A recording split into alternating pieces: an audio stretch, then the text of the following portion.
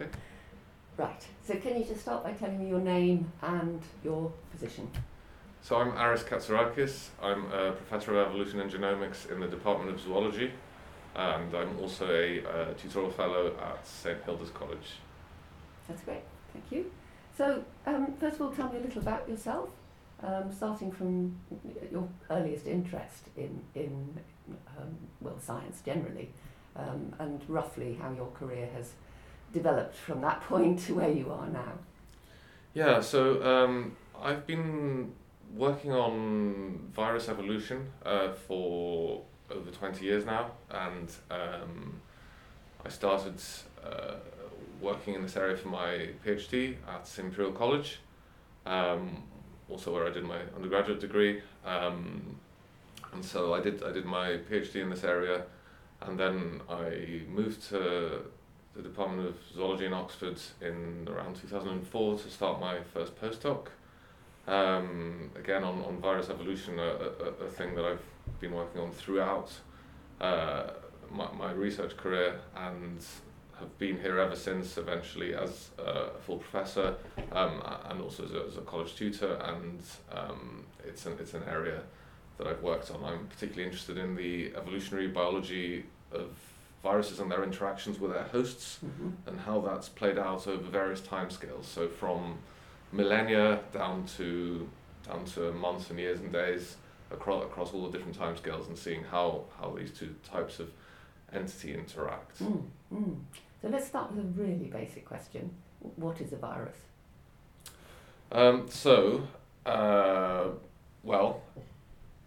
Difficult question. So Peter Medawar famously quipped that it's a piece of bad news wrapped in a protein coat. They are basically a non-cellular replicating entity. Much debate over whether they're alive or not. I'm on the side of yes, or it's not that relevant a question, given that they have all the properties of a living organism in many senses of the word. They're all around us. We know about them most when they make us sick, but they don't always make us sick. There's lots of viruses around in the environment, in our bodies, many of which are relatively unnoticeable. There are even viruses that are a part of our life. For example, our genomes contain domesticated material from ancient viruses that contributes to our own biology. So how did they get there? So very occasionally, viruses will infect a cell from the reproductive tissue of its host, a germline cell as we call it, and if that happens, they can be passed down the generations, potentially for very, very long periods of time. And if they're not harmful, they'll just stay there, or they can just stay there rather. And occasionally, if they do actually contribute a benefit, natural selection may act to preserve them. So one of the most famous examples is a gene called syncytin, which is involved in reproduction. It's involved in protecting the fetus from the maternal immune response, and that's derived from an ancient viral envelope gene, and is taken on that role. So these endogenous viruses, these integrated viruses, are a big part of my research. So I jump past this one, I usually do this one first. If you had to define a single big question that's the thing that gets you out of bed in the morning, what would it be?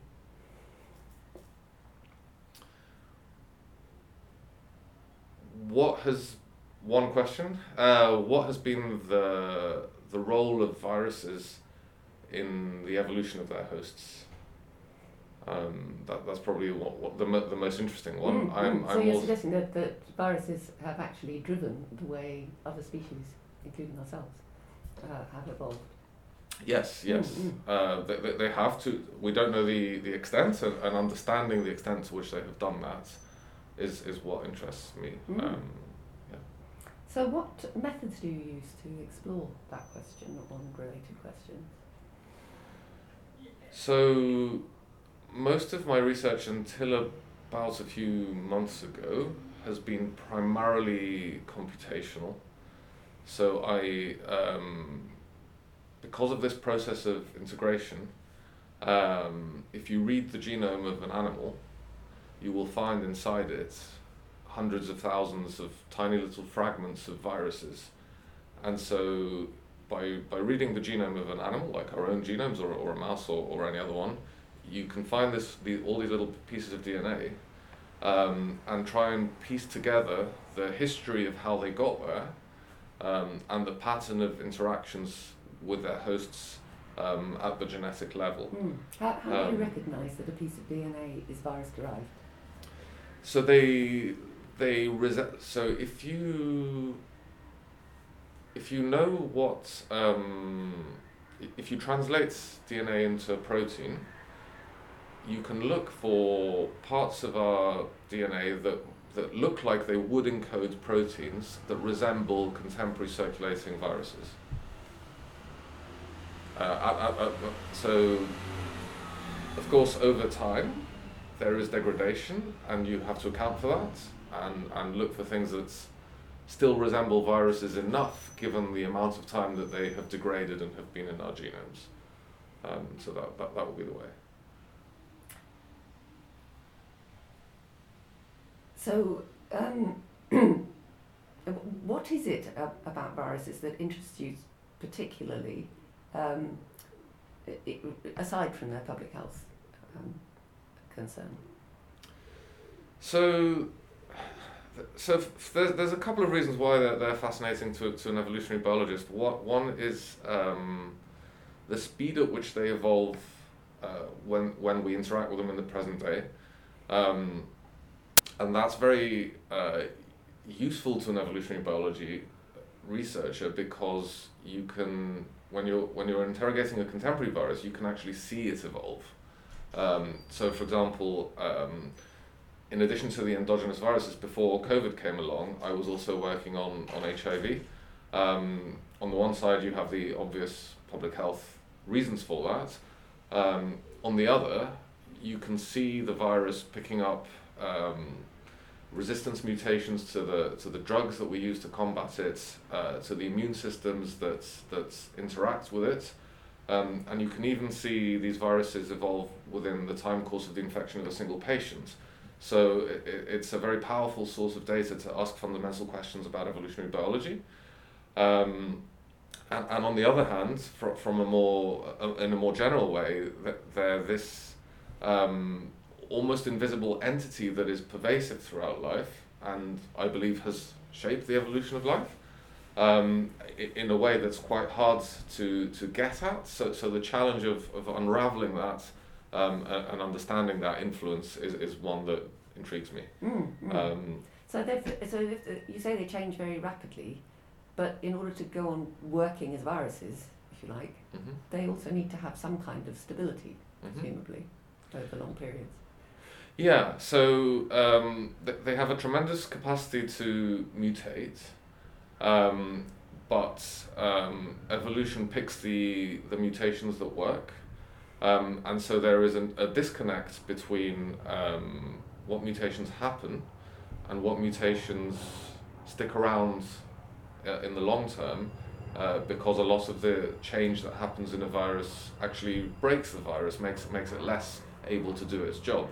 And that natural selection on that variation slows down the long-term change of the virus. And actually, one of the research questions that I've been most fascinated with over the last few years is a product of this. It's the so-called time dependency of evolutionary rates. It's a kind of viral version of relativity. So depending on the timescale that you look at a virus, the apparent rate of evolution is very, very different. So if you examine shallow timescales, you see these very, very rapid rates of evolution. But if you look over the longer term timescales, the apparent rates of evolution drop almost to the level of their hosts. Not quite, it's still a bit higher than that, but it drops by several orders of magnitude. And understanding this disconnect in rates is a theoretical problem I've been working on. So you can recognise virus that's been extracted from very, very ancient sources? You can, yes.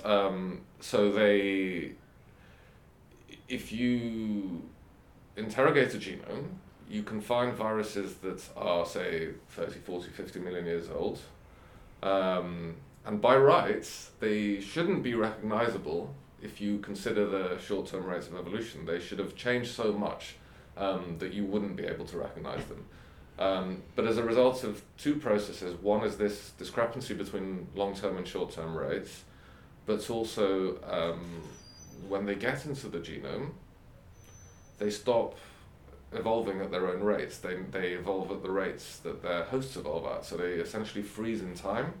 And that preserves them. So they are essentially genomic fossils of viruses that were around a really long time ago. I've just put one word here, bats.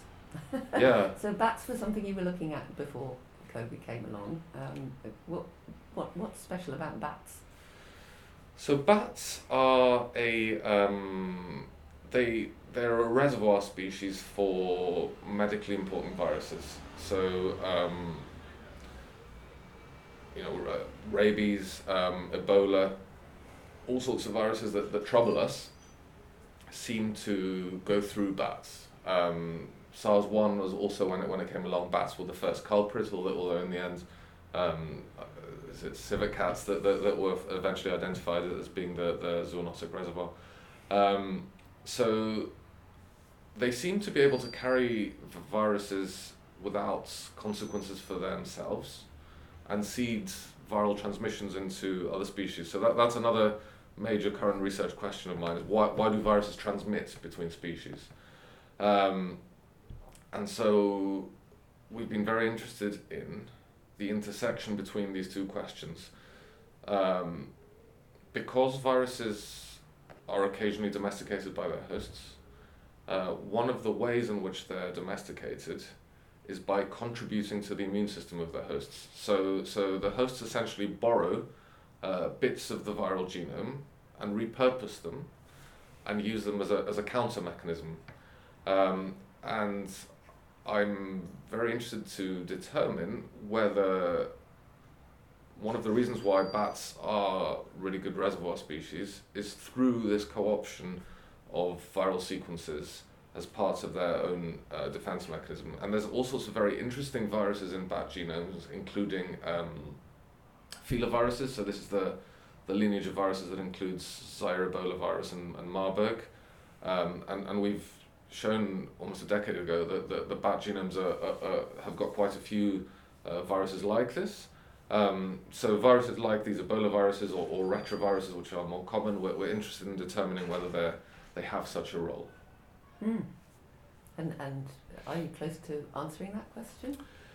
So on a computational level, we've identified a few integrations that appear to bear the characteristic hallmarks of selection that these kinds of conflicts would engender.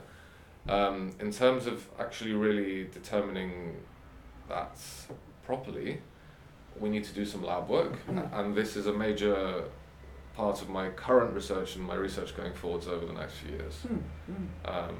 Yeah. Okay, so let's turn towards the COVID pandemic itself. Can you remember how you first became aware that it was around? Was it just through hearing in the media, like most people, that something was going on in China, or were there kind of internal channels that you were involved with? So, okay, so my first sort of interest sort of in this came about, in January 2020, I was writing an ERC grant, which I've subsequently been awarded and I'm currently doing. And that grant had two questions. One is the role of viruses in evolution. The other one is the reconstructing the transmission dynamics of viruses over time. And as I was writing it and thinking of examples of interesting transmissions, I saw news reports of an interesting looking virus that seemed to be emerging in Wuhan, and actually there's a couple of sentences in my grant saying, one thing that might be interesting is seeing what these coronaviral transmissions would do and whether they might be important. And so it was given as an example. Obviously, I didn't know at the time that quite how impactful it would end up being, but it did seem like a quite worrisome and interesting transmission. I kept an eye on it. Beyond that, academically, I didn't turn much further attention to it at the time in January.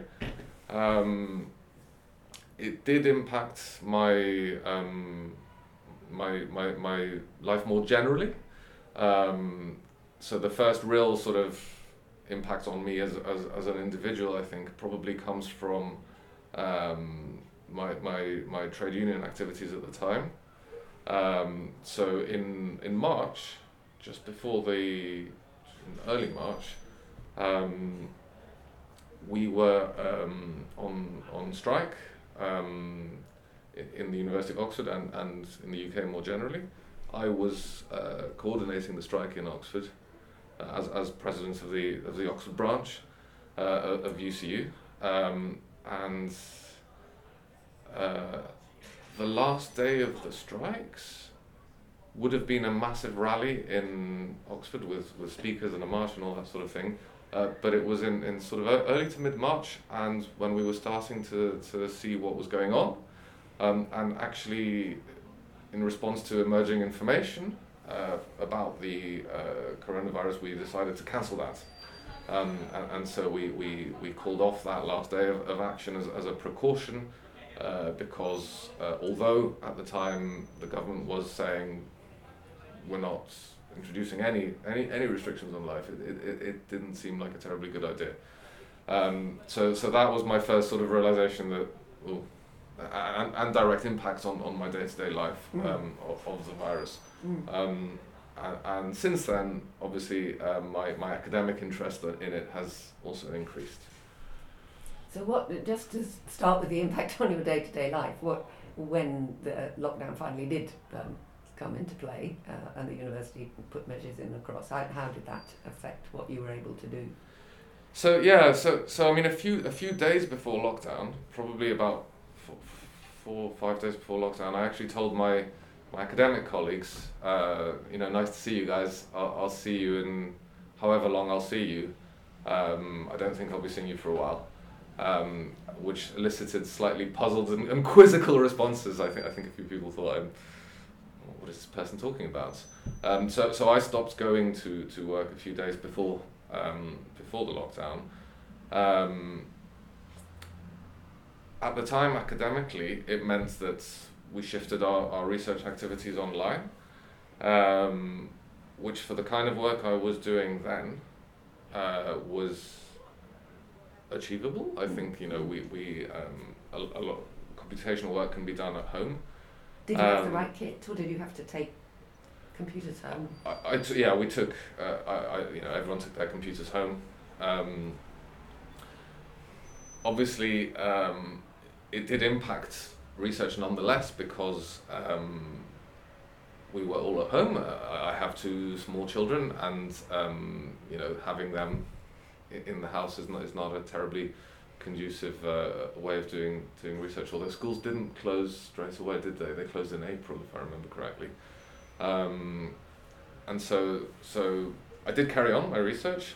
I shifted more of my attention towards COVID, but it also my trade union work activity escalated, which diverted me to an extent away from research, because I became involved in making representations to the university on behalf of the trade union to try and ensure that things are as safe as possible for staff.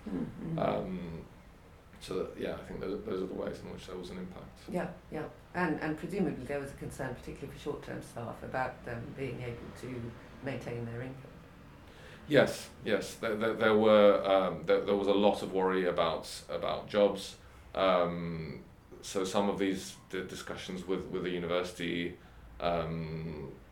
which at the time they were, initially for the first month or so we didn't have much interaction directly with the university. We were sending them impassioned letters and pleas and that sort of thing, which initially were probably largely ignored.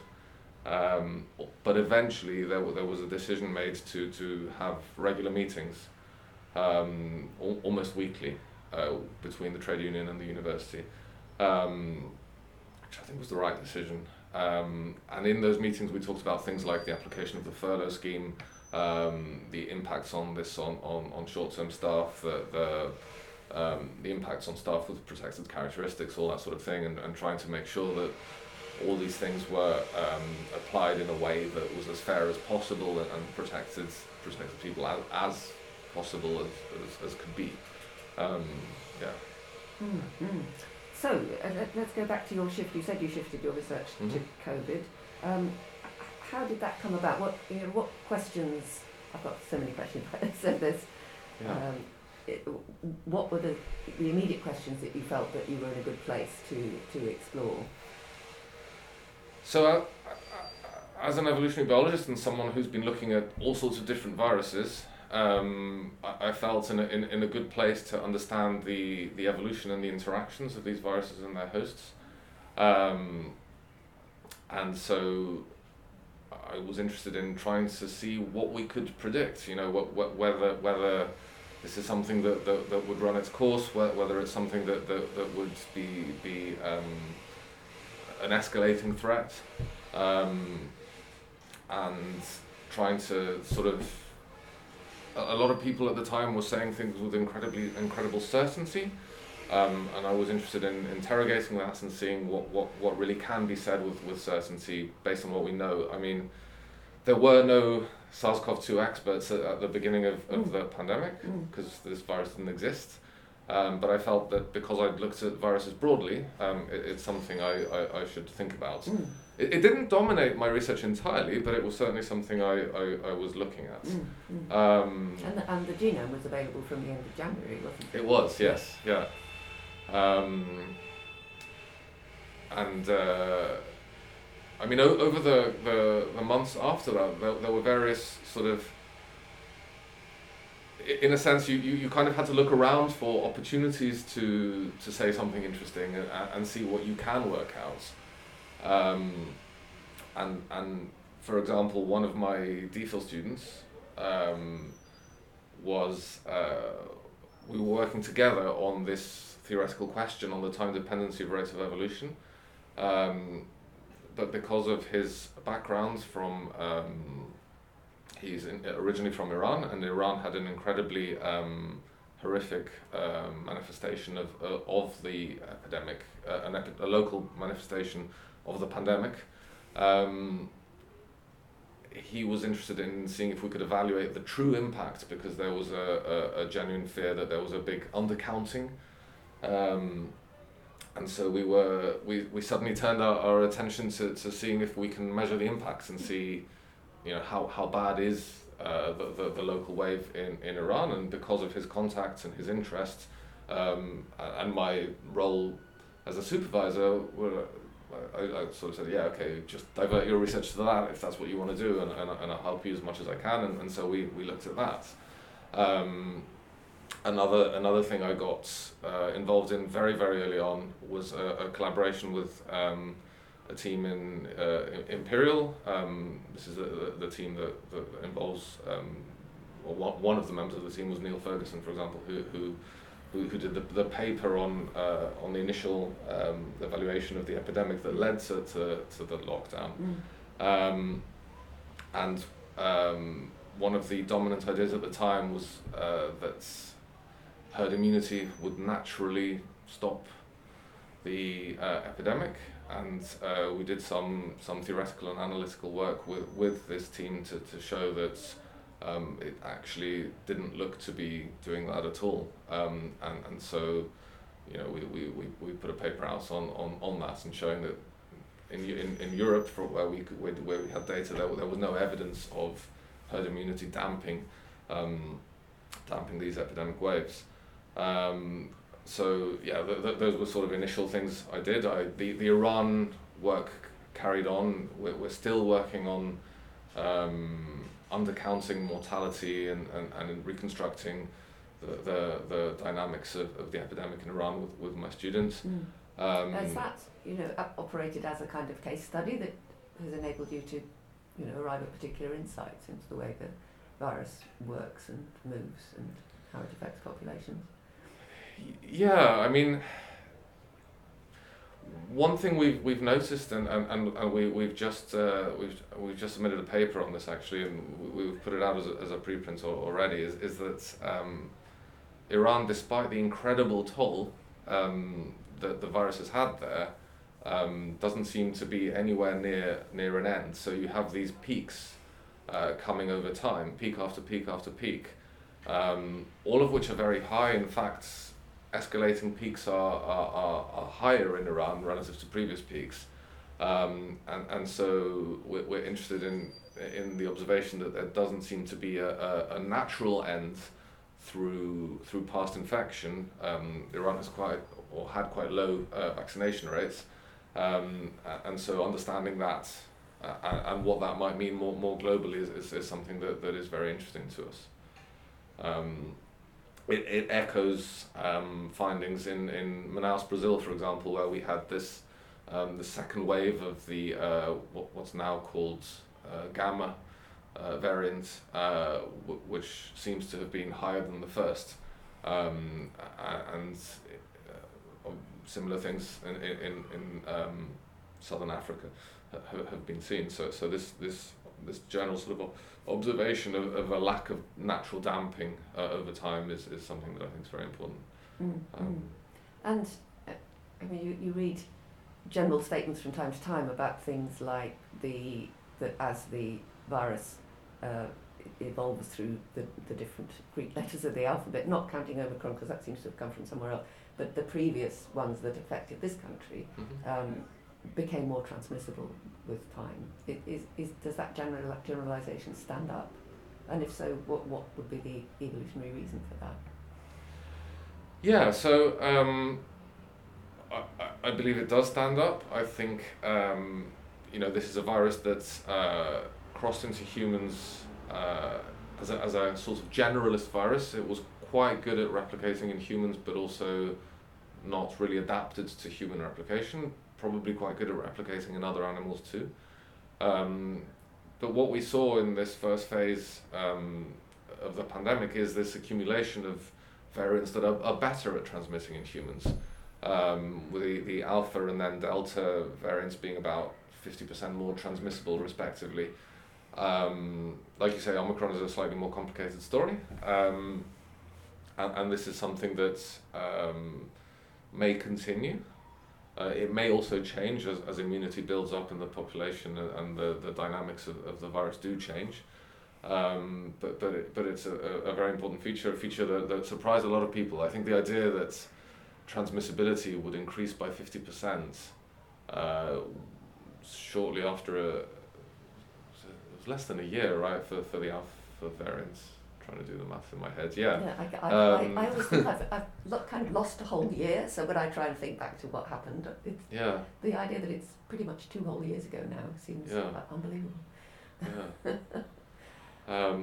So I think that the magnitude of that surprised a lot of people. And I mean, I at the time was so taken aback. I thought, okay, if this has happened, it might happen again, so we better take this quite seriously. So in general, would you say what you know about viruses and what you've observed about SARS-CoV-2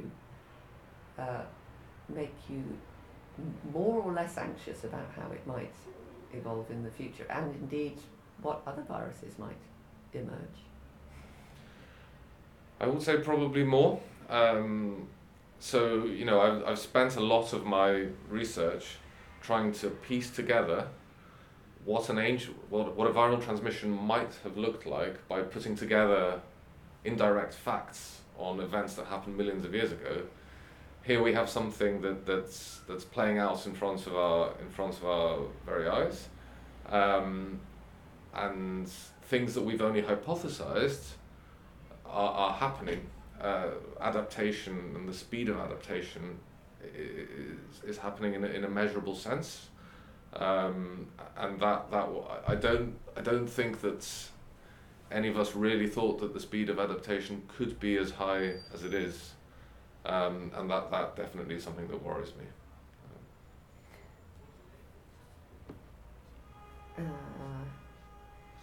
So among your research community, I mean, it's certainly in Oxford as a whole, but there have been hundreds of people, thousands probably, whose research pivoted to some aspect of the pandemic. Has it felt to you like being a more collaborative exercise than the way you were used to doing research previously?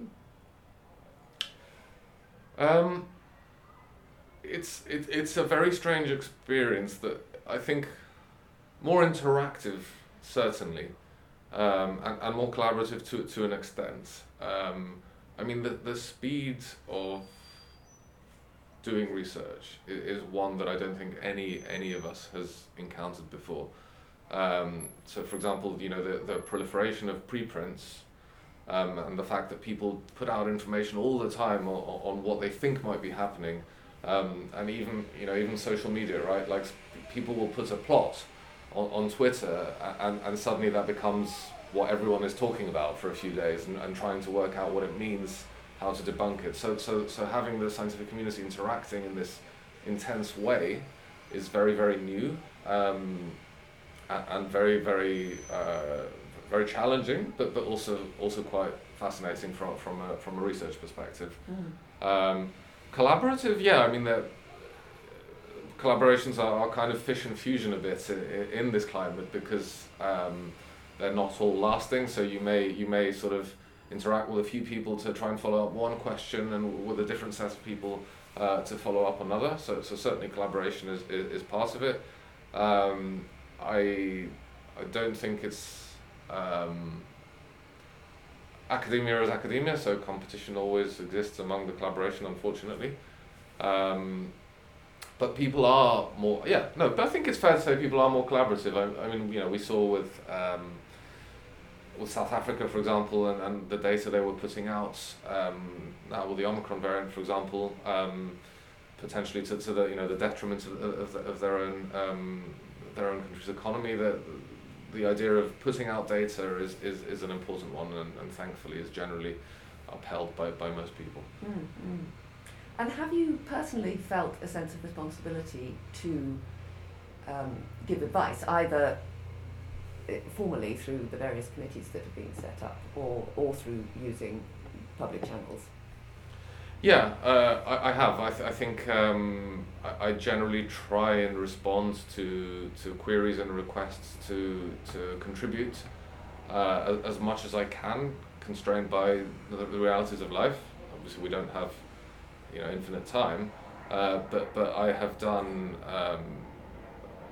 more media work during the pandemic than I have ever done before. And how did you feel about that? It's a really interesting experience. I think it's challenging trying to work out understandable ways to explain things. It's something I feel I should do because I'm in a good position to do it, and so I do it. In terms of committee work and that sort of thing, I try to contribute through committees and larger groups when I can. There's the trade union work, for example, where I do try and use my expertise there. In the initial phases of the pandemic, I was invited to be co-opted onto a group called Scientists for Labour, who were giving scientific advice to the Labour Party. I initially was quite involved with that. I eventually drifted away for various reasons. And now most recently, a few weeks ago, I was asked to get involved in Independence Age, which I've gone to two of their briefings so far and see what I can contribute. So as and when I offer my advice in zoology, for example, which is where I work, because I recently published a paper on mitigation in universities with Trish Greenhalgh and a few other people. Oh yes, I was going to bring that up. Yes, just tell me a bit about that. So what was that setting out to do? So we were, because we both work in universities and also on COVID, a lot of people were asking us, well, how do we keep ourselves safe in universities? So we kept on getting these personal questions, and thought, well, let's try and formalize a response and actually produce a paper on this to give a general guideline on how to make things as safe as possible. And this also included a couple of other collaborators, Tristan White and Stephen Griffin. And so we put together this paper, sent it to trade unions, to colleagues, to anyone who were interested. We also published it as a paper.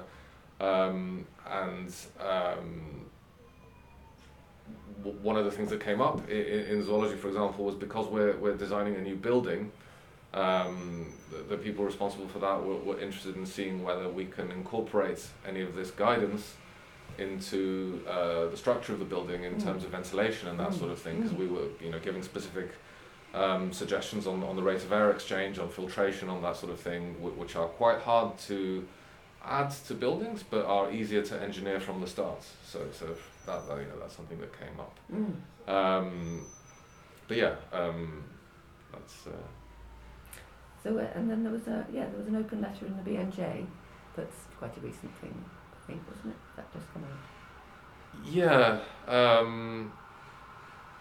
There've been a few open letters over the years. The Vaccines Plus one, I think, yes, is probably one. That was that came about. Was it a couple of months ago? I can't even remember now. But the overarching sort of motivation behind that was to emphasise the point that vaccines are fantastic and we should deploy them as much as possible, but they may not always be enough to control pandemic waves in every setting, and that we need to be using all the tools at our disposal in order to protect ourselves from the pandemic. So, and this comes, we didn't talk about immune escape before, but one of the tricks that the viruses in general have up their sleeve is this notion of immune escape. Can you just talk a little bit about that? What happens about? So natural selection pushes the evolution of a virus in particular directions, depending on the selective pressures that the virus encounters, and probably the initial selective pressure SARS-CoV-2 encountered was around transmission.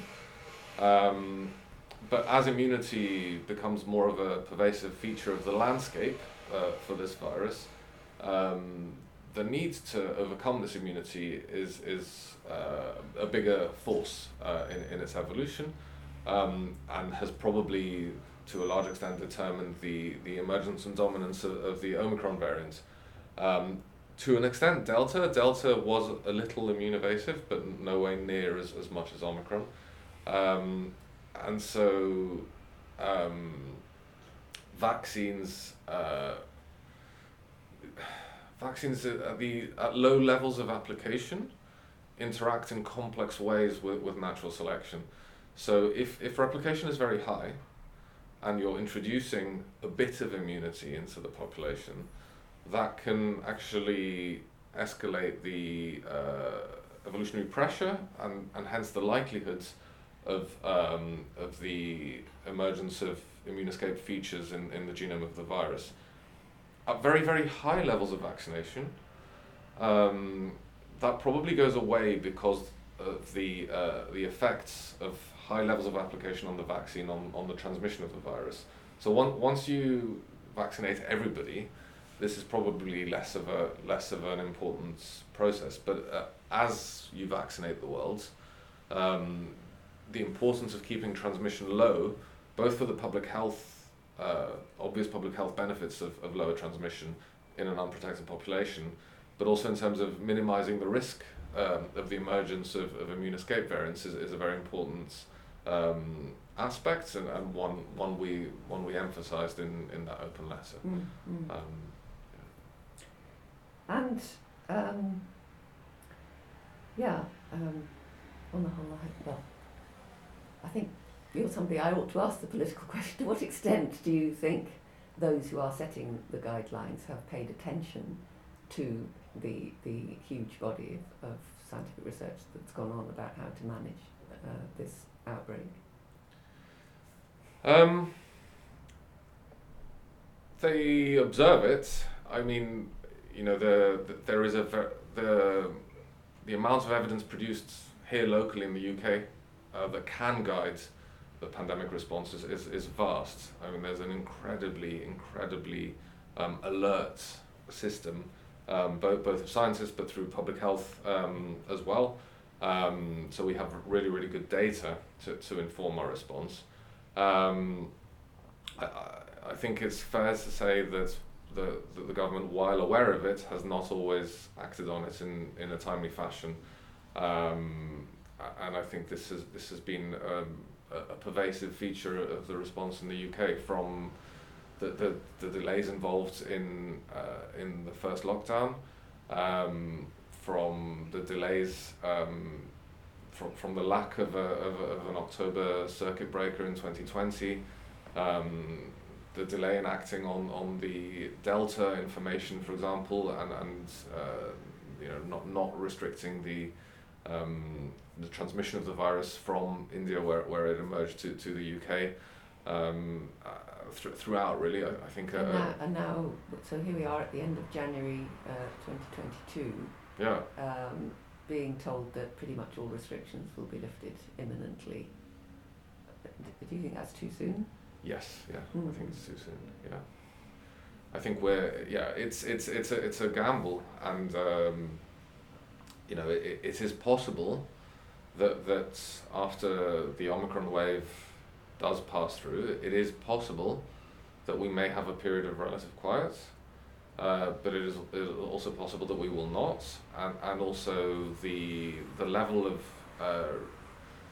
public health interventions will also shape the points at which the case rate will settle, and so by taking away all restrictions, we are going to determine the number of cases, hospitalizations and deaths that we will see over the coming months, and they could be lower if we took a more cautious approach. Mm-hmm.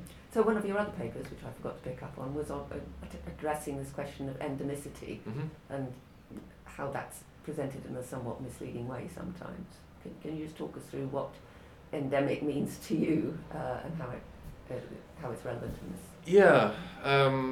So a lot of the time you hear people use the word endemicity, and they kind of intermix it with assumptions about what viruses do in terms of their epidemiology and their infection, and this sense of an inevitable march towards a calm, benign, harmless future.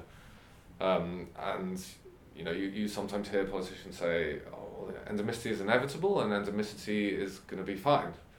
And so I sort of wrote this piece to kind of explain what endemicity means in an epidemiological sense. It just means a relative stability of case rates.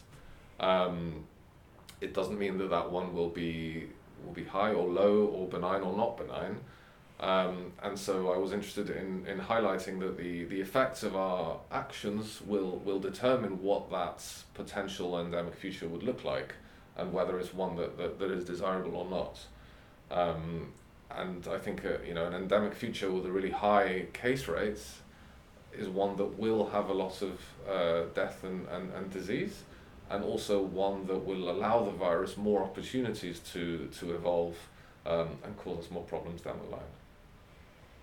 And the way to avoid that is to keep the non-pharmaceutical interventions going for longer, do you think? I think until more of the world is vaccinated in a targeted way, they do need to be switched on for longer. And I think we also need to look into structural alterations much more. So things that can be going on in the background that disrupt our lives as little as possible, that can be maintained in perpetuity, in order to make sure that endemic set point is as low as possible. Such as, what are we talking about? So things like ventilation, for example, and filtration, that will require a massive investment, but once they are put in, no longer disrupt our lives in the same way as other things. I mean, mask wearing, for example, is a slightly disruptive activity, and that could potentially be reduced as other aspects of the response is strengthened. Isolation as well can be kept as short as possible, and deploying the science through testing and that sort of thing to ensure that it can be as short but also as safe as possible is a really important aspect of our public health policy that we could maintain, although it is looking like it won't be maintained at all going forwards. So these kinds of structural alterations, investments in further research, we're still vaccinating people against the initial strain of the virus that emerged in Wuhan 2 years ago. And I think it's about time that we consider updating our vaccines to other newer strains in order to engender broader immune responses. And obviously, as the science develops, the hope is that with better structural interventions, the individual level interventions and restrictions will keep going down to the point where they no longer influence our lives. So, to what extent have you felt personally threatened by the possibility of being infected, or have you been infected? I don't believe I have been infected. I've never tested positive.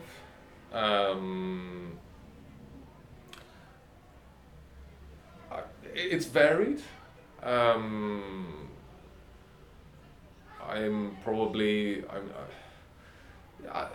worried. I've worried because of the unknowns. I don't know what the long-term impacts of COVID infection will be. I don't think anybody does, and that's something that concerns me. I'm worried about my family, my kids, my partner. The rates in kids are very high at the moment. I mean, my daughter's school has got cases all the time, and it is a matter of time until she gets it.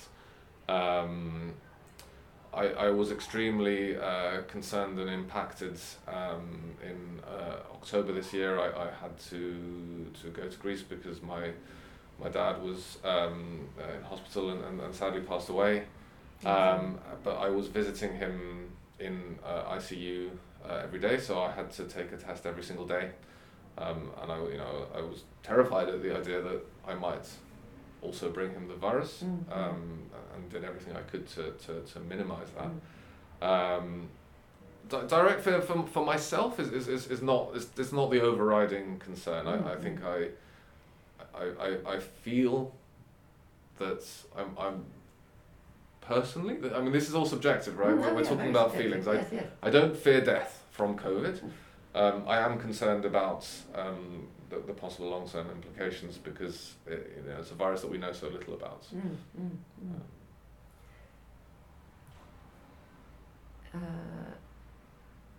So did you? I think you mentioned that. Did you work longer hours than usual during the pandemic? I think that's yes. Whether those hours could all be described as work is another question. I mean, the experience of homeschooling 2 kids while trying to work and talk to the media and be involved in advisory bodies is one where you would kind of wake up and be involved in things until you went to bed. How much of that was actual work is another question because my partner also had a full-time job throughout most of the pandemic, and we were kind of trying to somehow manage all of these activities together. But it's certainly one where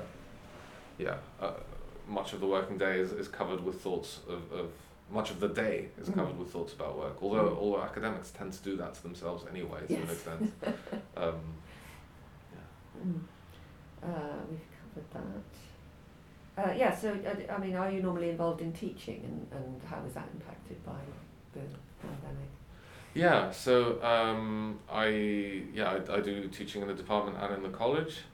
Um, a lot of that has moved online, and so getting to grips with the software for moving lectures online and doing that is a pain. Recording lectures is not a trivial activity. I quite like the product of a recorded lecture, but I do obviously enjoy the in-person version of it more. Tutorials, of course, are a massive part of teaching in Oxford that I'm involved in. That there are periods where that has been online. In the last autumn, some of that I did in person, trying to incorporate all the guidance that we were working on.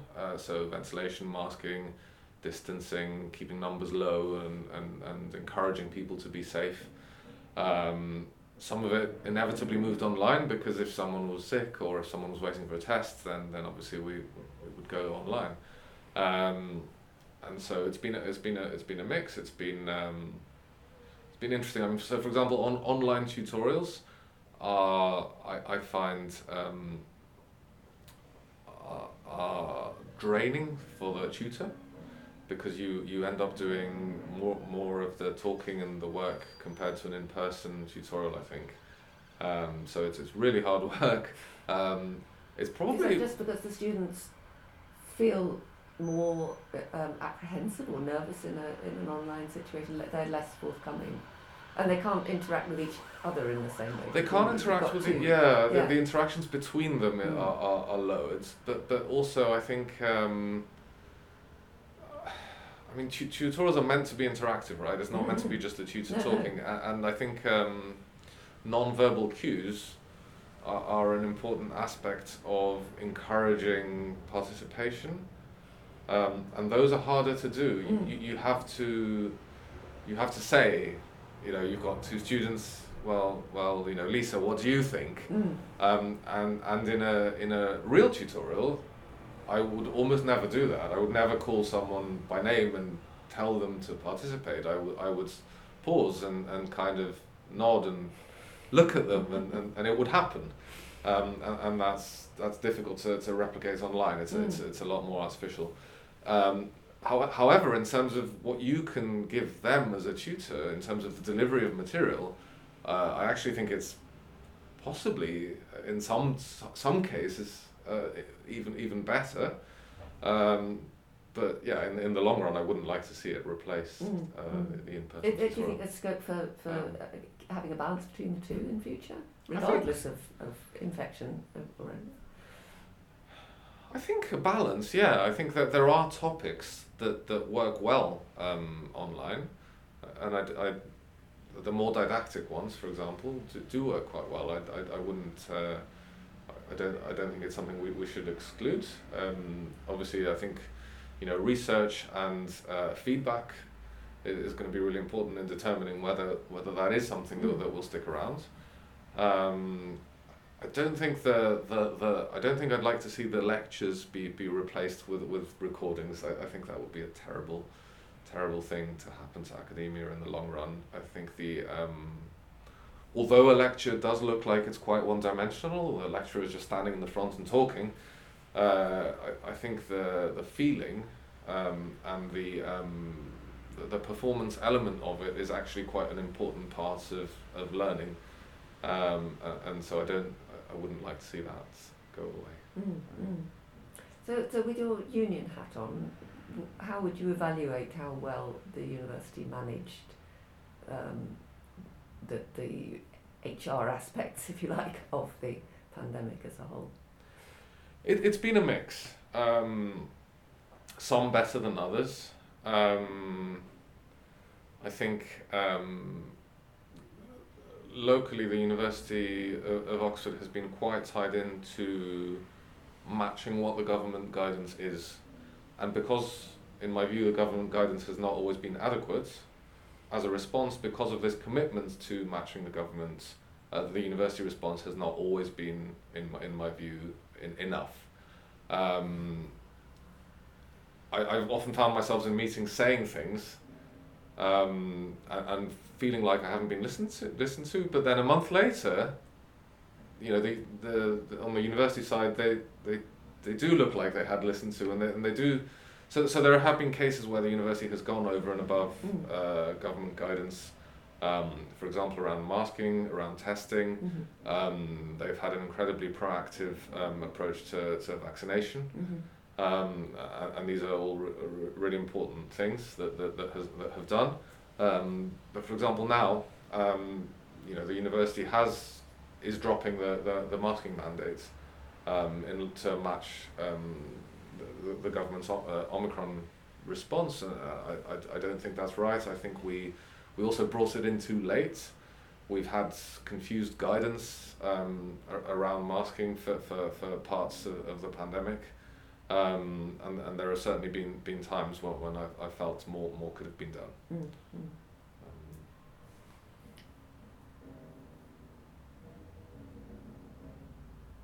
So do you think? I mean, I think it's a sort of truism that lockdown was difficult for everybody. Do you think the fact that that your work was directly related to the pandemic and it was something that you could get on with, did that support your own well-being, do you think? Or was it the fact that you knew so much about the virus made you even more worried? I think it's just the worry. I think Yes. a worry in the sense of having to do this. I don't know. I don't think it supports my well-being. I think the union activity, for example, was very, very hard. Actually, you know, the sense of making representations and feeling like you're not listened to is incredibly draining. And actually, I have reduced my contributions to union work to protect my well-being, and don't do as much of it now as I did in the earlier phases because of well-being reasons. And I think the kids aspect of this. However much I find my research fascinating, the idea of compromising their well-being because of having to do all this at the same time was not a very pleasant one. So I don't think it did make it more. Yeah, it certainly didn't make it harmless to my well-being. In terms of comparing that to other people's experience, I'm not sure I'm necessarily best placed to make that comparison.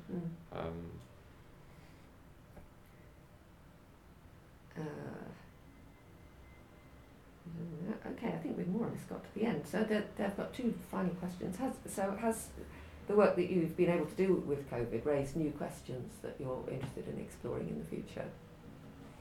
Definitely.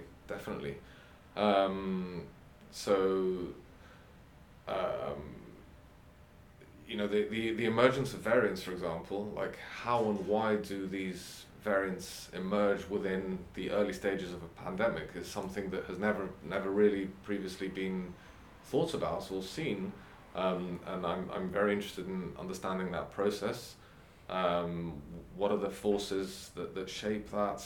To what extent do you might have heard about this idea of long-term immunocompromised chronically infected patients, for example, may be the space in which these variants arise, understanding that. So people who've got HIV, for example. HIV or immunotherapy or certain cancers, for example, that might be where these variants sort of incubate, and trying to understand that and obviously to mitigate that as well.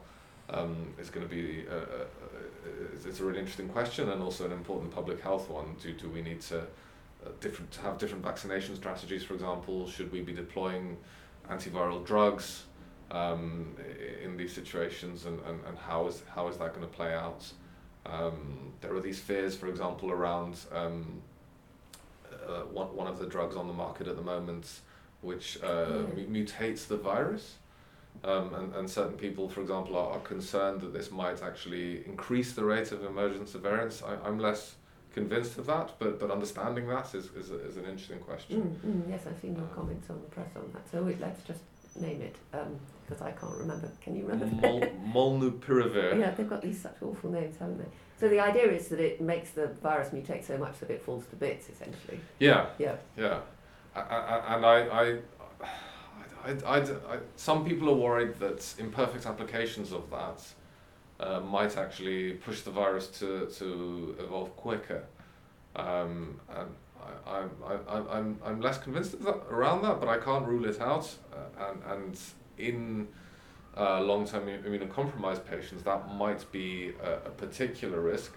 So I think studying, sampling the virus over time in isolated patients who are receiving that drug is going to be a really interesting research question. And finally, has your experience of COVID changed your attitude or your approach to your work, and are there things you'd like to see change in the future? It certainly made me a lot more adaptable and trying to observe sort of lateral connections between different data streams, my research has always been a mix of hypothesis testing and hypothesis generating, and as an empiricist I've always felt a little bit guilty about the hypothesis generating aspects of the research. I think scientists are always a little sheepish about sort of saying, well, here's some data and here's some interesting hypotheses that this data might suggest, and I think COVID kind of helps take some of that guilt away and sort of enable lateral thinking as long as you're explicit about it and clear about what's happening as a generation of a hypothesis rather than proposing a fact. And I think doing that in a more uninhibited way is something that I can see happening. And what about research